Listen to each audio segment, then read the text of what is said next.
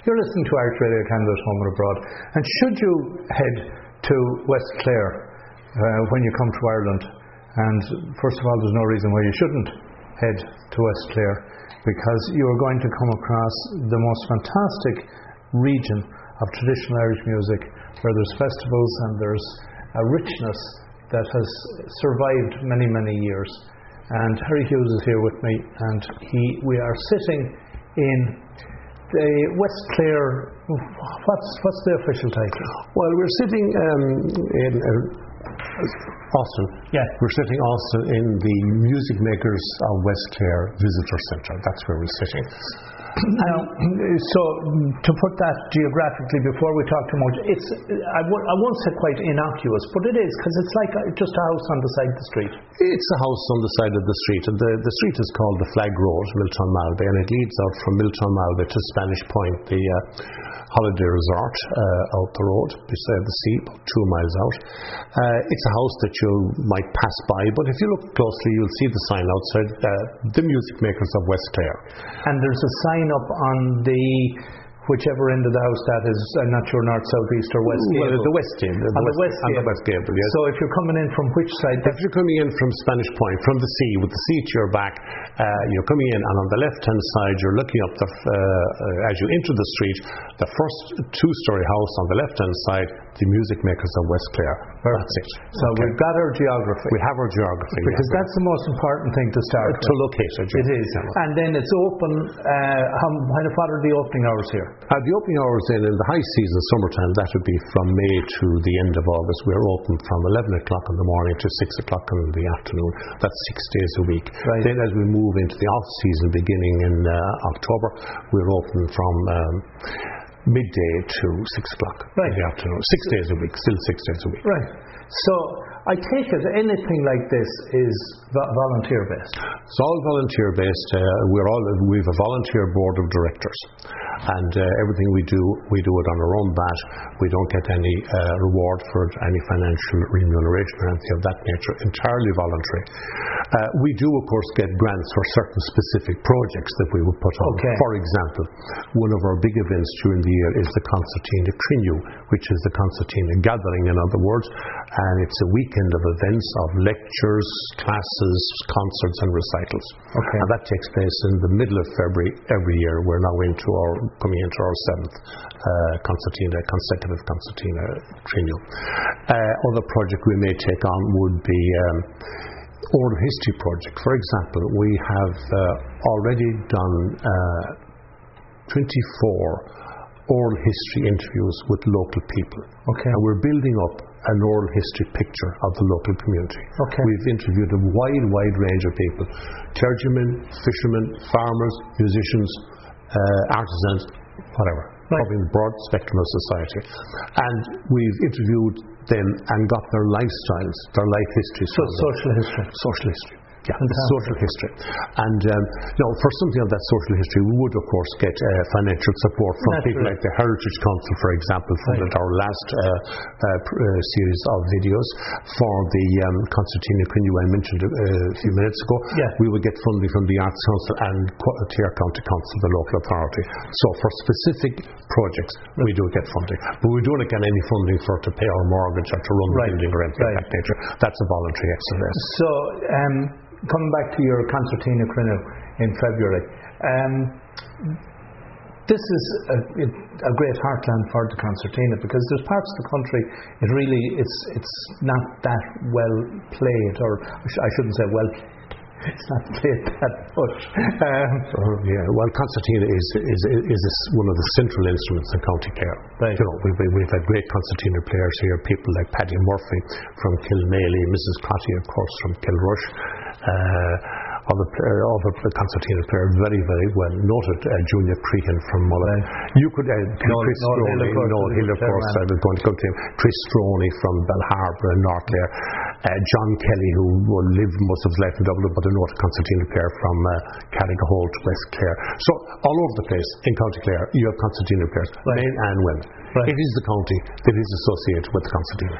And that's why it's important that we should have it here. Indeed, and it's an interesting instrument, because it's challenging, I would imagine. It's not an easy instrument to learn if you haven't had some probably insight into some music earlier on in life. It probably is, and people who start learning it do find that about it that it's a complicated enough instrument. It looks simple, a small little instrument, but it takes a little bit of mastery. I know, and there's not that many buttons on it, which makes it an awful lot more complicated. In other words, to get a high standard of music out of it. Correct.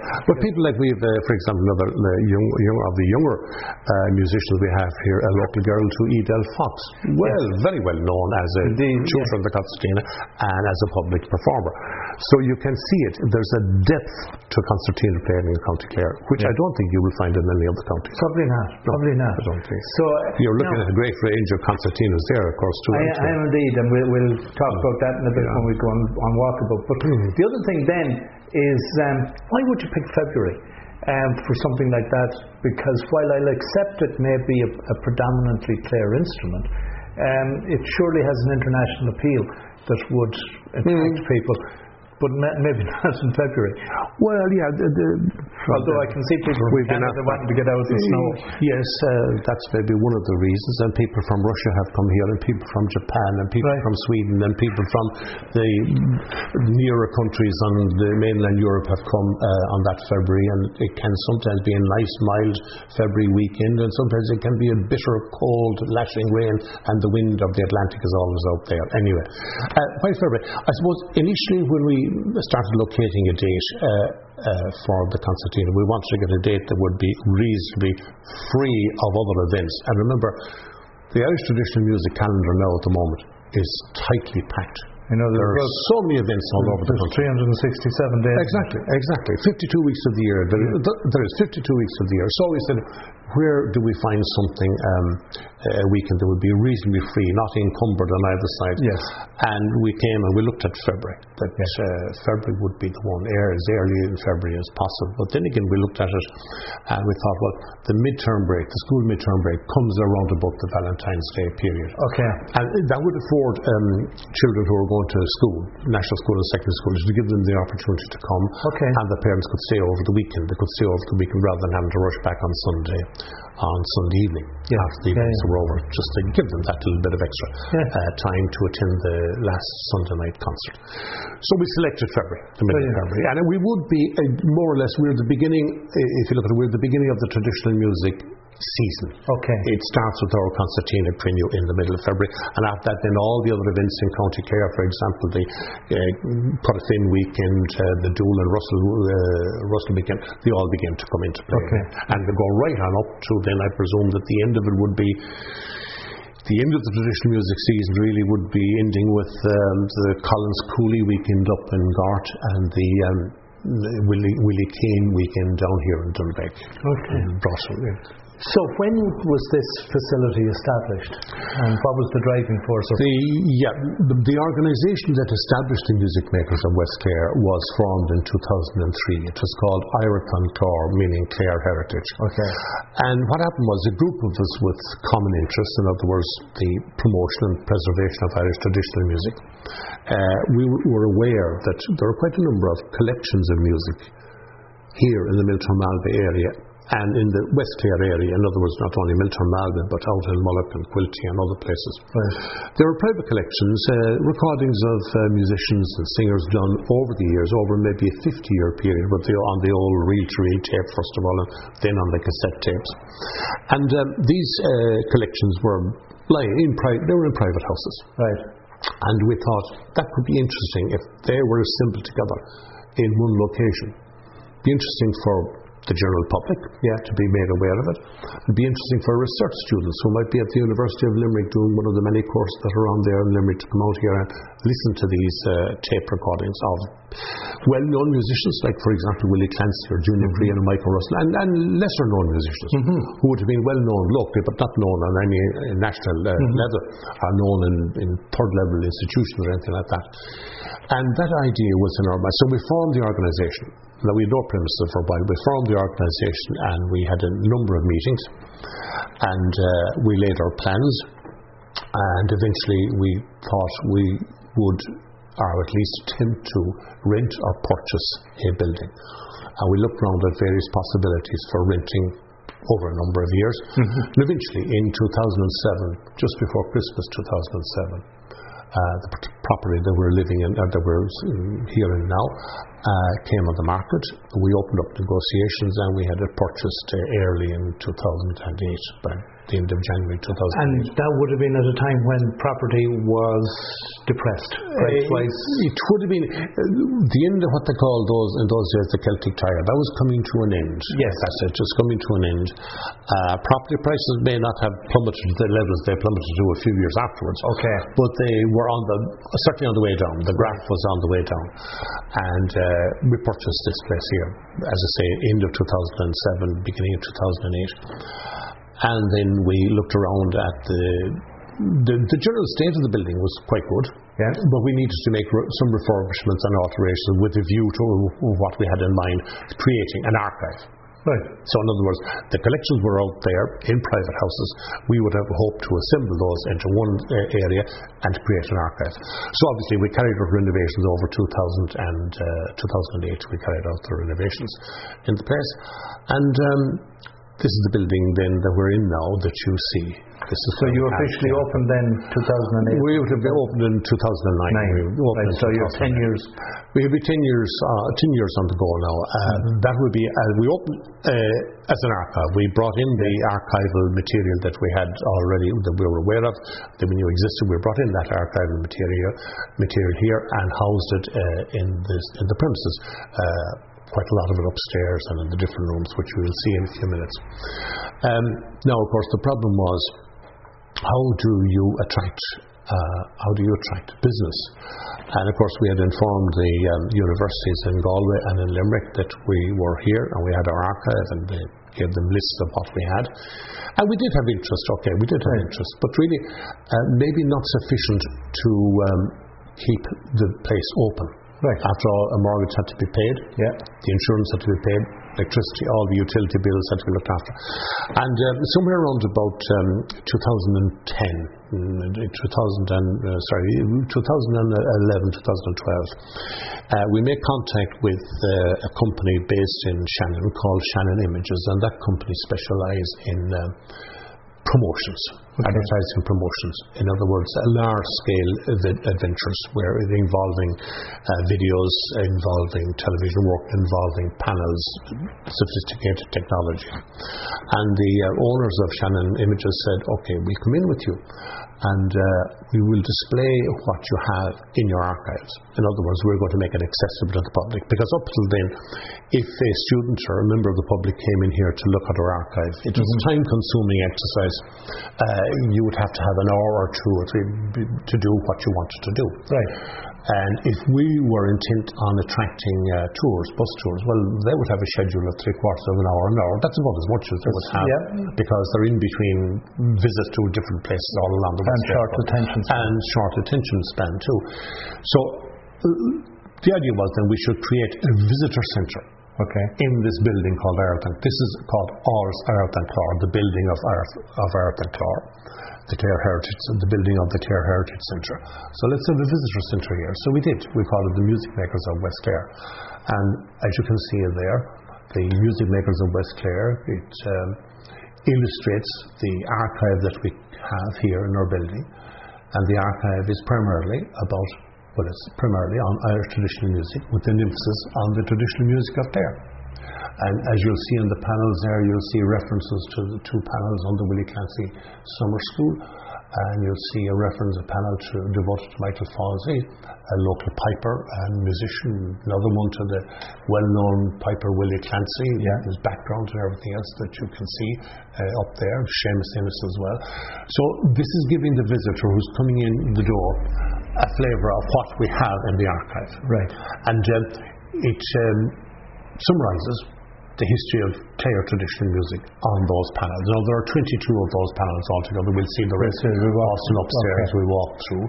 And the panels and the information on the panels is complemented by two videos. One is an 8-minute video on the history and evolution of Irish traditional music, and the other one is the video of a session which was filmed uptown here in one of the pubs uptown, just to give people a live.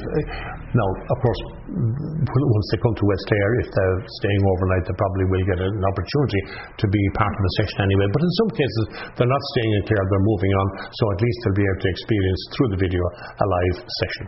And of course, we live in a world where there is a perception at times that if someone goes into a pub and there's a session on, that it's nearly been staged.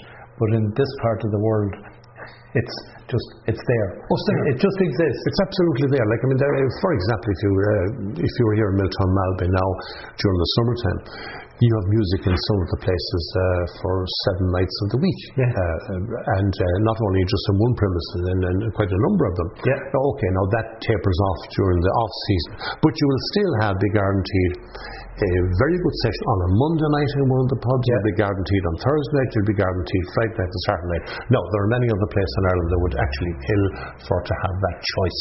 And not only that, as I understand it, when you walk in on one of these sessions, you never know who might be sitting there. You absolutely never know.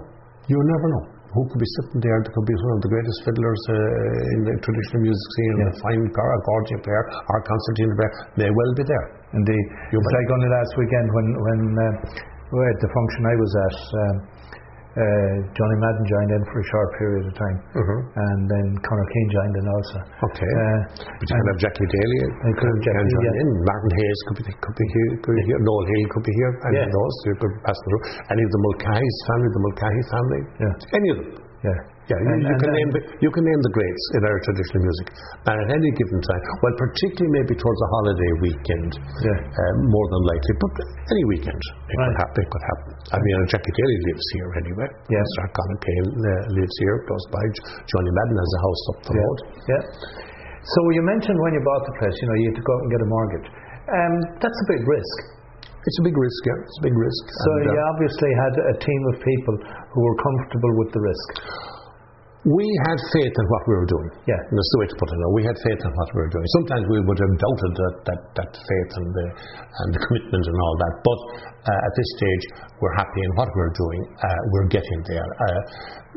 The way we would look at this now, having established the premises, having established the archive, having established the visitor centre, the Music Makers of West Clare, we're a long way down the road in our objectives. And in a few years' time, maybe not this board that I'm a member of, but another board will be able to develop further what we have here, utilise the potentials that are out there. And I suppose when you mentioned when you set up and opened the door, like over the last 10 years, as Ireland has recovered from the crash, the tourism figures are greatly increasing constantly, to the extent that I think even this year so far they were talking about close on each quarter there's over 1 million people coming in. So having a resource like this that many of the returning diaspora are seeking out, it looks like you did it at the right time. I think so. Okay, the earlier years were quite tough. In other words, from when we opened our doors first in 2009, 2010, we had very, very few people coming here. But after we'd established the visitor centre on the premises, then more and more people began to come. And of course, the economy was again beginning to recover, and that was reflected in the number of people who were visiting the area. In other words, people from Ireland themselves who were now travelling around the boat had a disposable income and could spend a few days touring the west coast of Clare or stay in Miltown, Malbay for a night or two. They came in too. Also, the overseas tours began to come back again, and we would have an established number of tours that we have coming now from America and from other places here that we have association with. They are all tours that would have an interest in our traditional music. That would be the common base. Because I know as well that there are quite a few immigrants in the music industry in North America who lead tours to Ireland and bring their and they know where the quality is. They know where the quality. We have the tour there, Irish Welcome Tours, and we have the Harp and Eagle Tours. and music tours, and they all have the traditional music as a common base. Yeah. And the people they bring here are, many of them are musicians themselves, maybe not within the Irish traditional music genre, but they would be musicians. There could be jazz people, there could be blues people, there could be classical, and they would be interested in music, and they'd be interested in learning. And we've had some great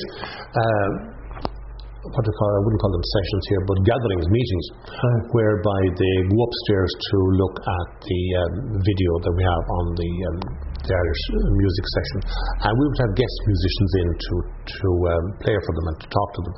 And sometimes there's a tremendous chemistry between the performers and the audience, because the audience know a good deal about the music. They want to know more, and they want to discuss the techniques and tactics and styles and everything else. So something that might you started out as maybe this is going to be about 20 minutes of your overall tour extends on to an hour on its own. And you let it run. And naturally. Great chemistry. It is. Great dynamics you see between the people. Indeed. And we love that type of thing. And again, of course, you will get the people in who would be maybe at the end of a long day touring, and you'll soon get the sense there you don't want to overburden them with too much. In other words, we finish off here now, and there's a drink for you up the town in a pub, and they're quite happy. The whole thing is to make it a good experience. Indeed. That's just make it a good experience. Should we go walkabout? Sure, we can go for a little trot around the boat here. So when we come in the door, I see we have an old crank gramophone. Old gramophone, and it's in good condition by the looks of it. It's like the one that you see in the cover of His Master's Voice. Right. The dog is missing. Was it Columbia Records or something? It was HMV. His Master's Voice. HMV.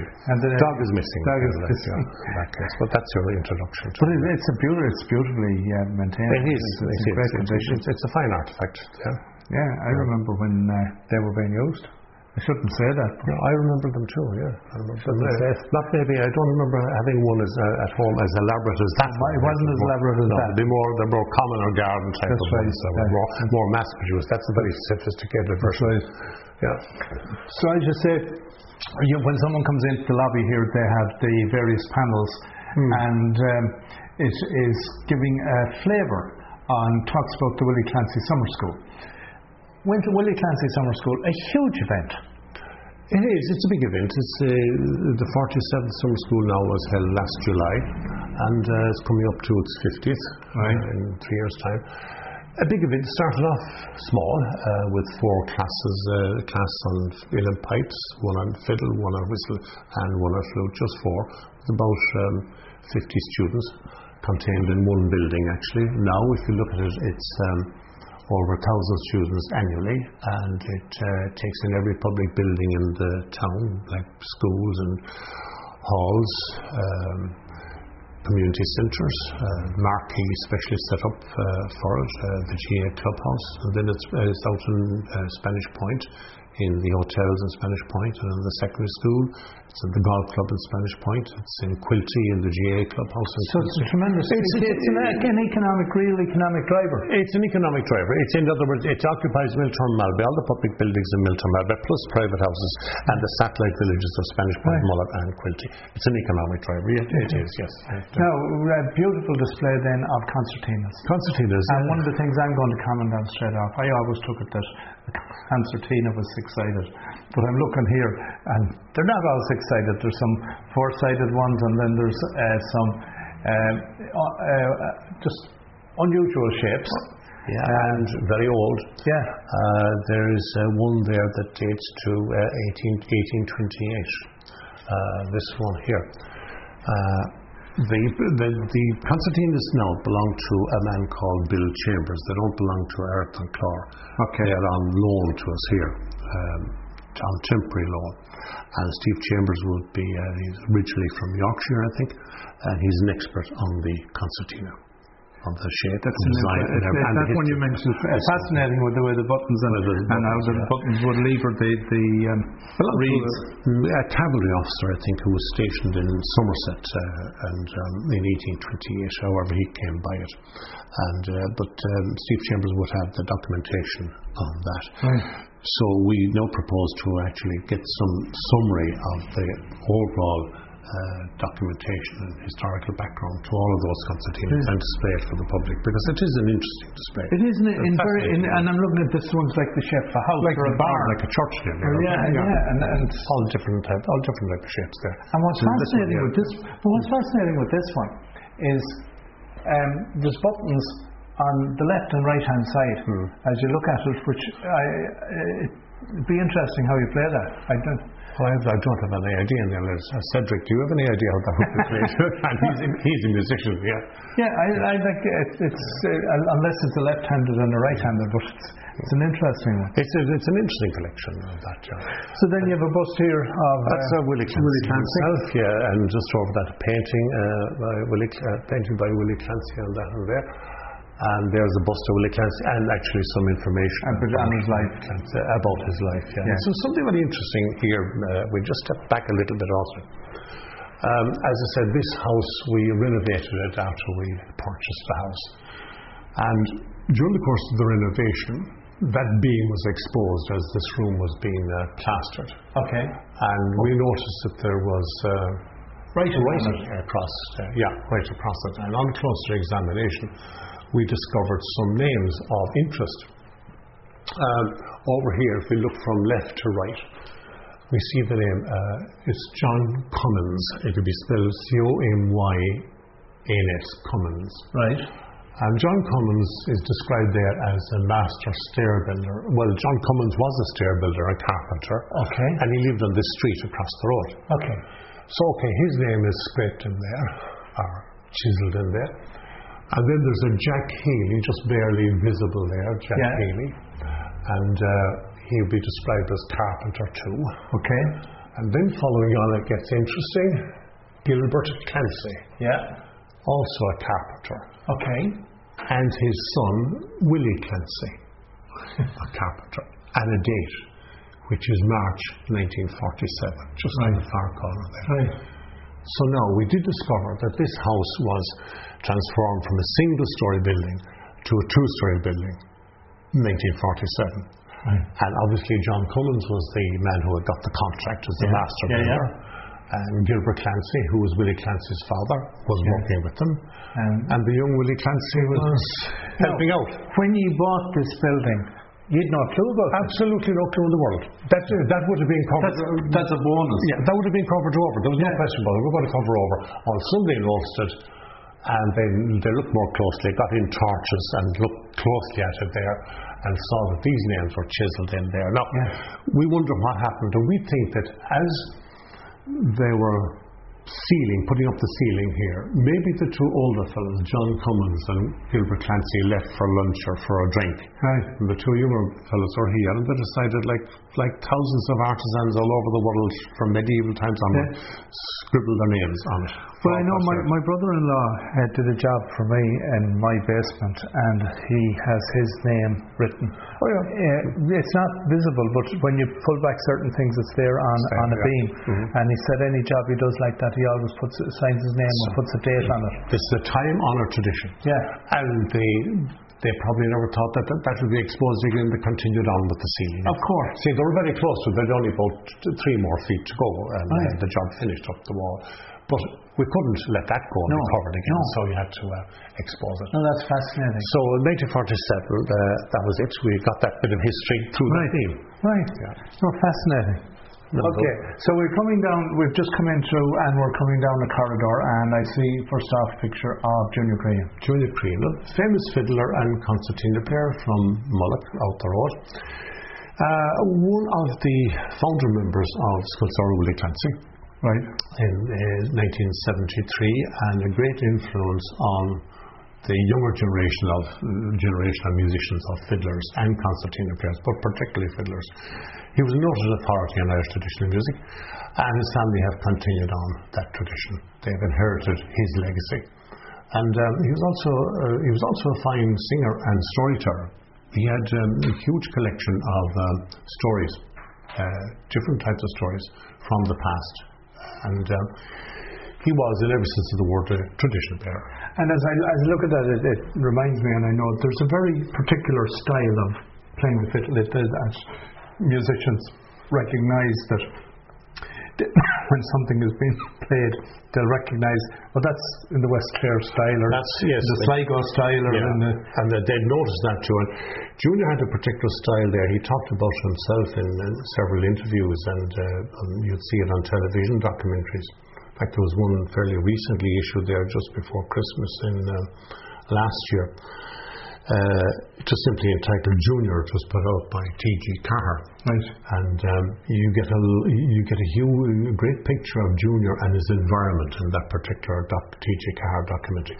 But he himself claims he was would have learned his music from a man called John Scully Casey, a local man. It would have been all locally inherited. Right. And this is what he passed on to succeeding generations. A storyteller, singer, musician, dancer, all round, absolutely all round people. Yeah. He's also a composer of tunes as well. As we move along, one of the great things I've noticed in recent years, particularly, is that at the time of the All Ireland Class, the age group of people out there, the age group, the young people are embracing music. Oh, yes. An interesting point there about the young people. I would say the success of the Willie Clancy Summer School, part of the success anyway, was in the early 70s. Younger people were beginning then to embrace Irish traditional music. Many of them had been, particularly in Dublin, maybe in the cities of the urban areas, they'd been listening to the ballad boom, the ballads and the folk ballads and folk scene.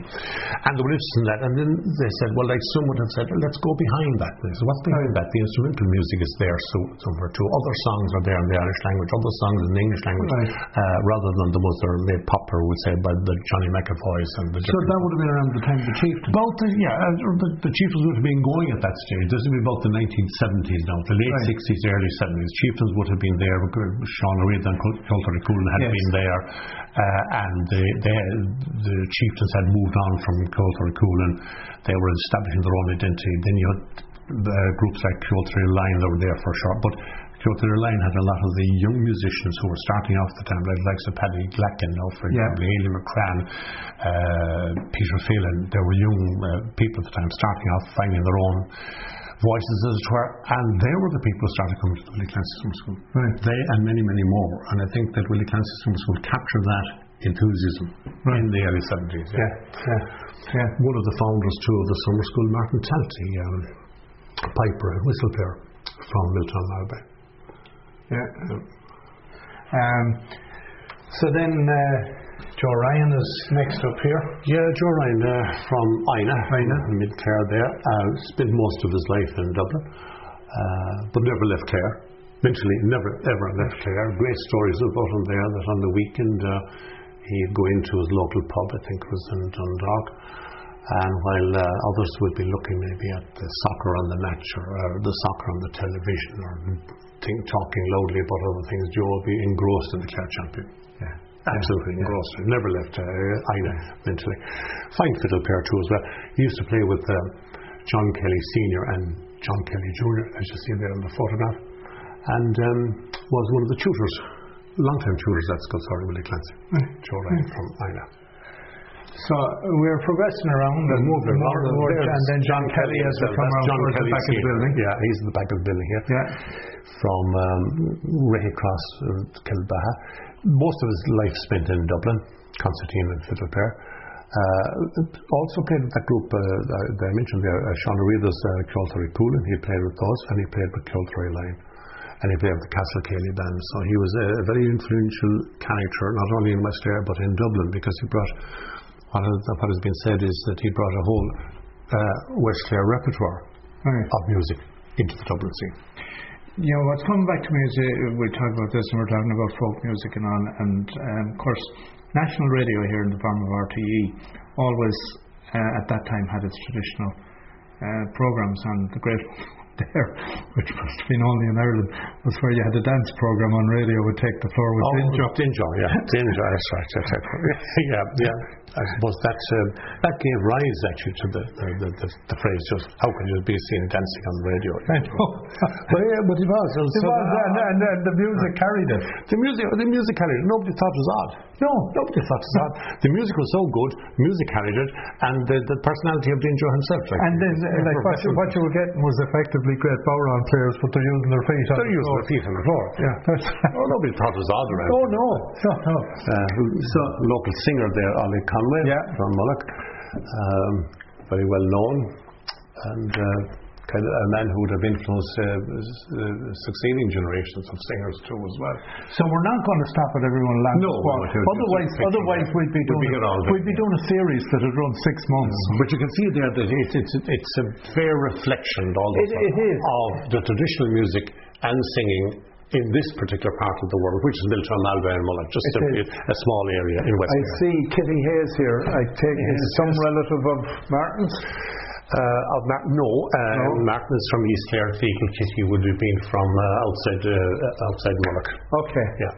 Right. And but it does give you the flavour of the wealth of characters and it doesn't. Now, when you say East and West Clare, one of the East Clare, of course, Kilpanora, would that be the North? Or North? Yeah. But that's famous for the Kelly band. That's right. And that's great rhythmic music. But it's also team play. Yeah. Whereas an awful lot of here would be solo play. They're solo. Yeah. They're solo. Yes. And in East, well, of course, you do have in East Clare. You have the Tully Kelly band too. Yeah. In East Clare, but West Clare had the Kelly band too, the Loughlin Nafi Kelly band. Right. They were able to play in groups and ensembles if they needed to.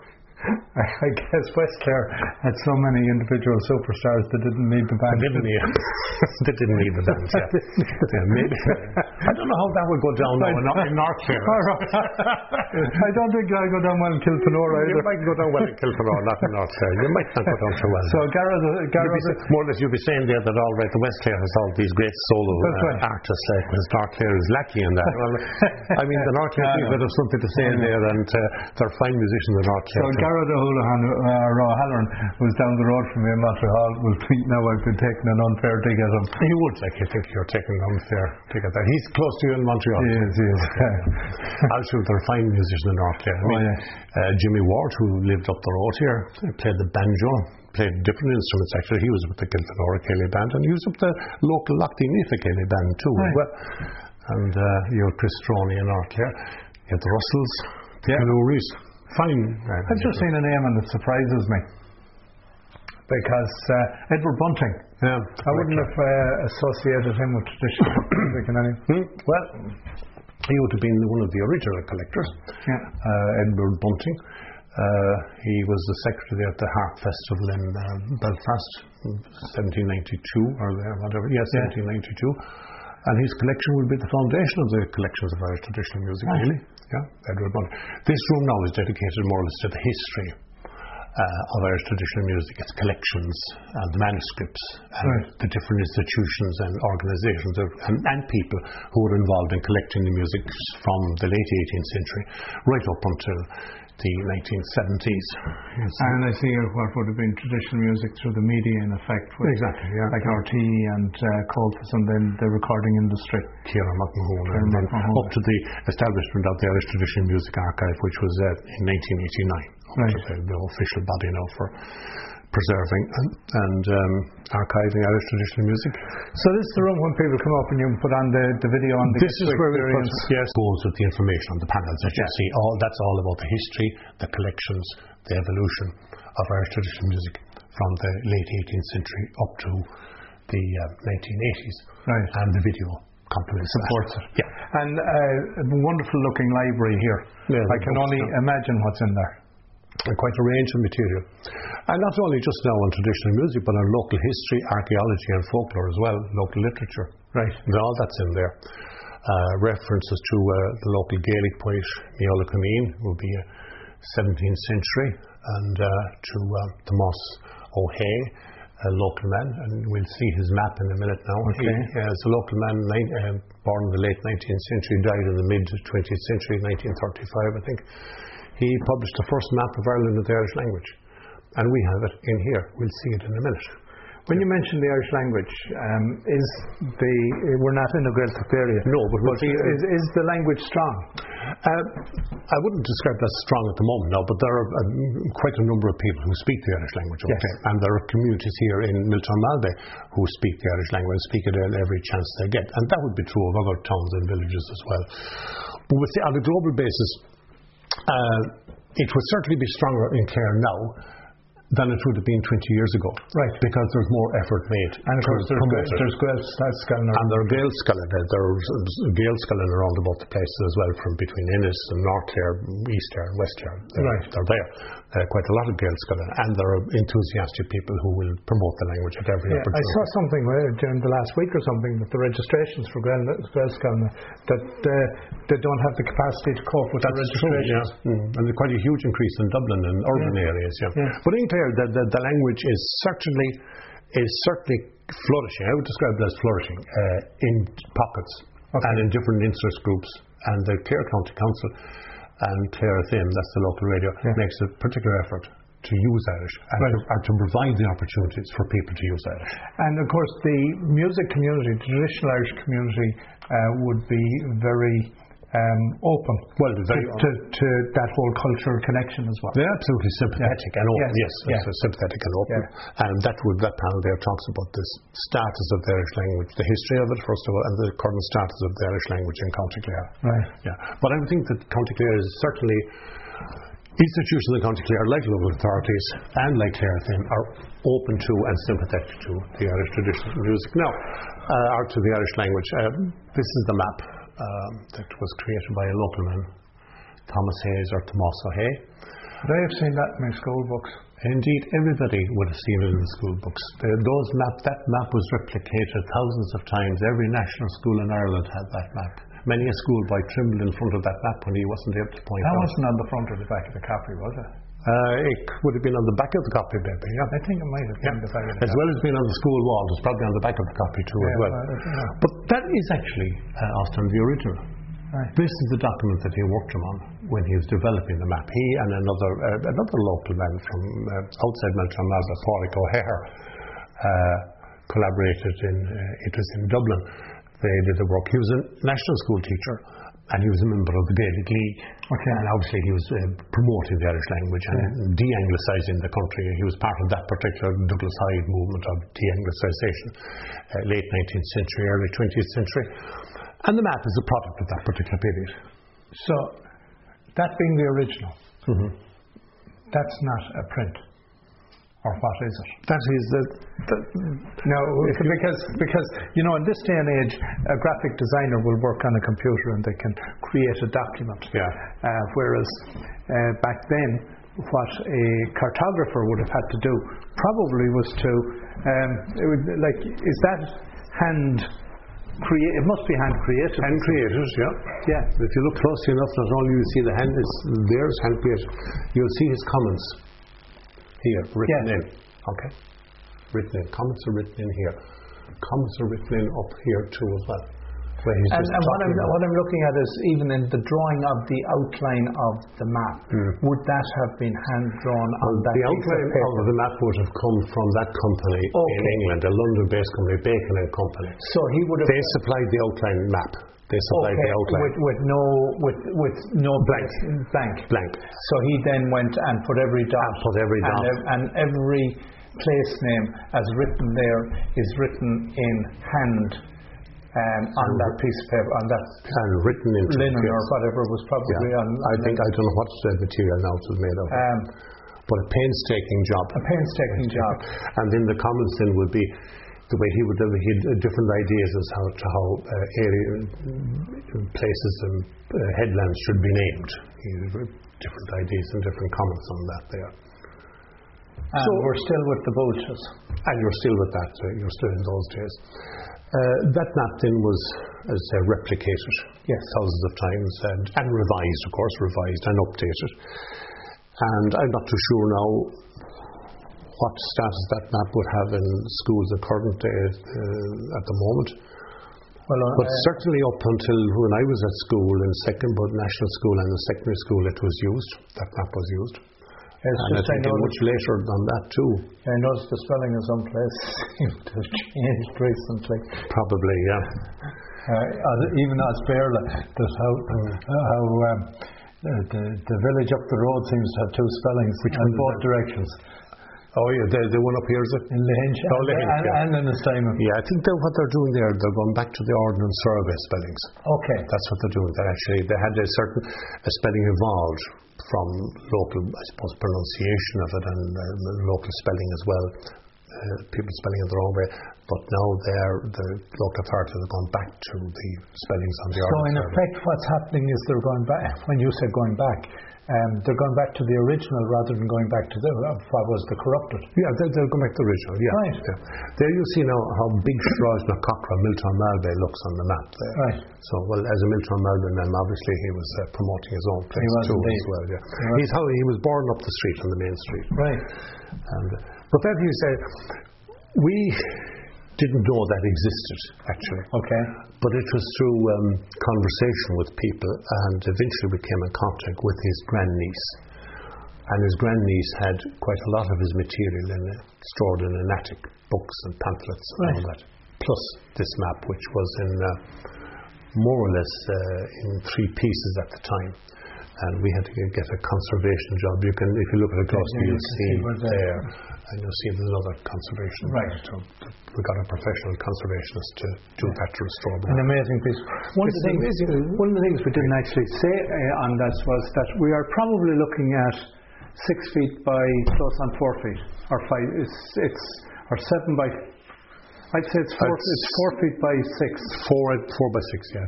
4 by 6. Yeah. Approximately 4 by 6, and it's into a throne particular framed in there. Yeah, because it was like, as we were talking about it, the level of detail. People want to see it. But you kind of think, well, a map, and it may have come out and it was maybe 30 inches by.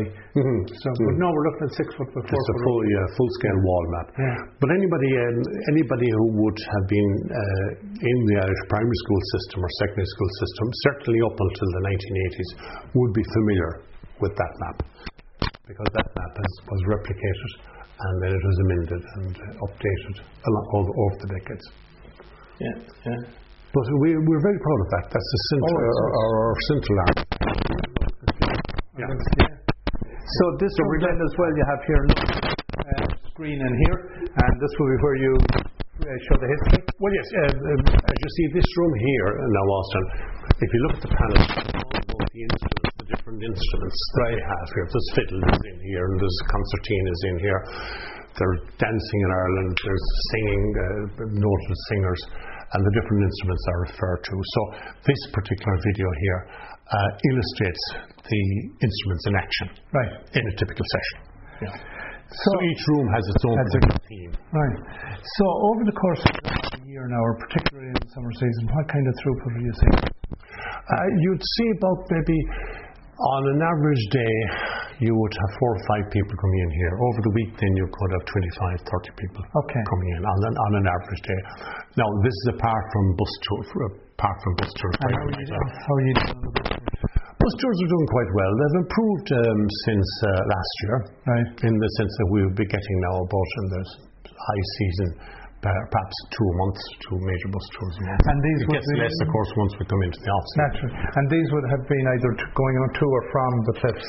Normally the situation, yes, it would involve the cliffs. They would come here to Clare, maybe base themselves in North Clare or in Ennis, and then they would take in places like the Corfin Heritage Centre, take in Kilfenora Heritage Centre, take in maybe Elwee Cave, Carraconnell Stone Fort. The Cliffs of Moher would be a big one, and then they come down here to us then. Usually they would end off their tour here with us. They have done the outdoor business, and then they come in here around 4 o'clock, and they'll settle down. We could have, as I said, a session of music organised for them here. Maybe we'd have a dancing class organised for them. Maybe we'd have a singing session. So they partake in that for about an hour or so, and then they go and have their tea and stay for a session of Miltown Malbay. Usually that's the pattern. Because it's like I got the opportunity to visit or D. That would be another one on there. And of course these are beautiful, but down a little narrow road, and it's like here that it's a little treasure. As is Dysart-Dundee and some of these other places. They are, but they're off they're a little bit not quite off the beaten track. They're just kind of outside the field of vision. But of course the big ones, the Ailwee Cave and the cliffs will be taken into account. Carrickcollan now, the Stone Fort, which is a magnificent site, is usually on their route, Pullnabrown. But we're normally, and it suits us that way. They come in at the end of their day's tour. They're ready just for this. They're ready for entertainment. They're ready for a bit of dancing. They're ready for some music. We give them that, they have their tea, and they stay on for a session. Nice. Wind down.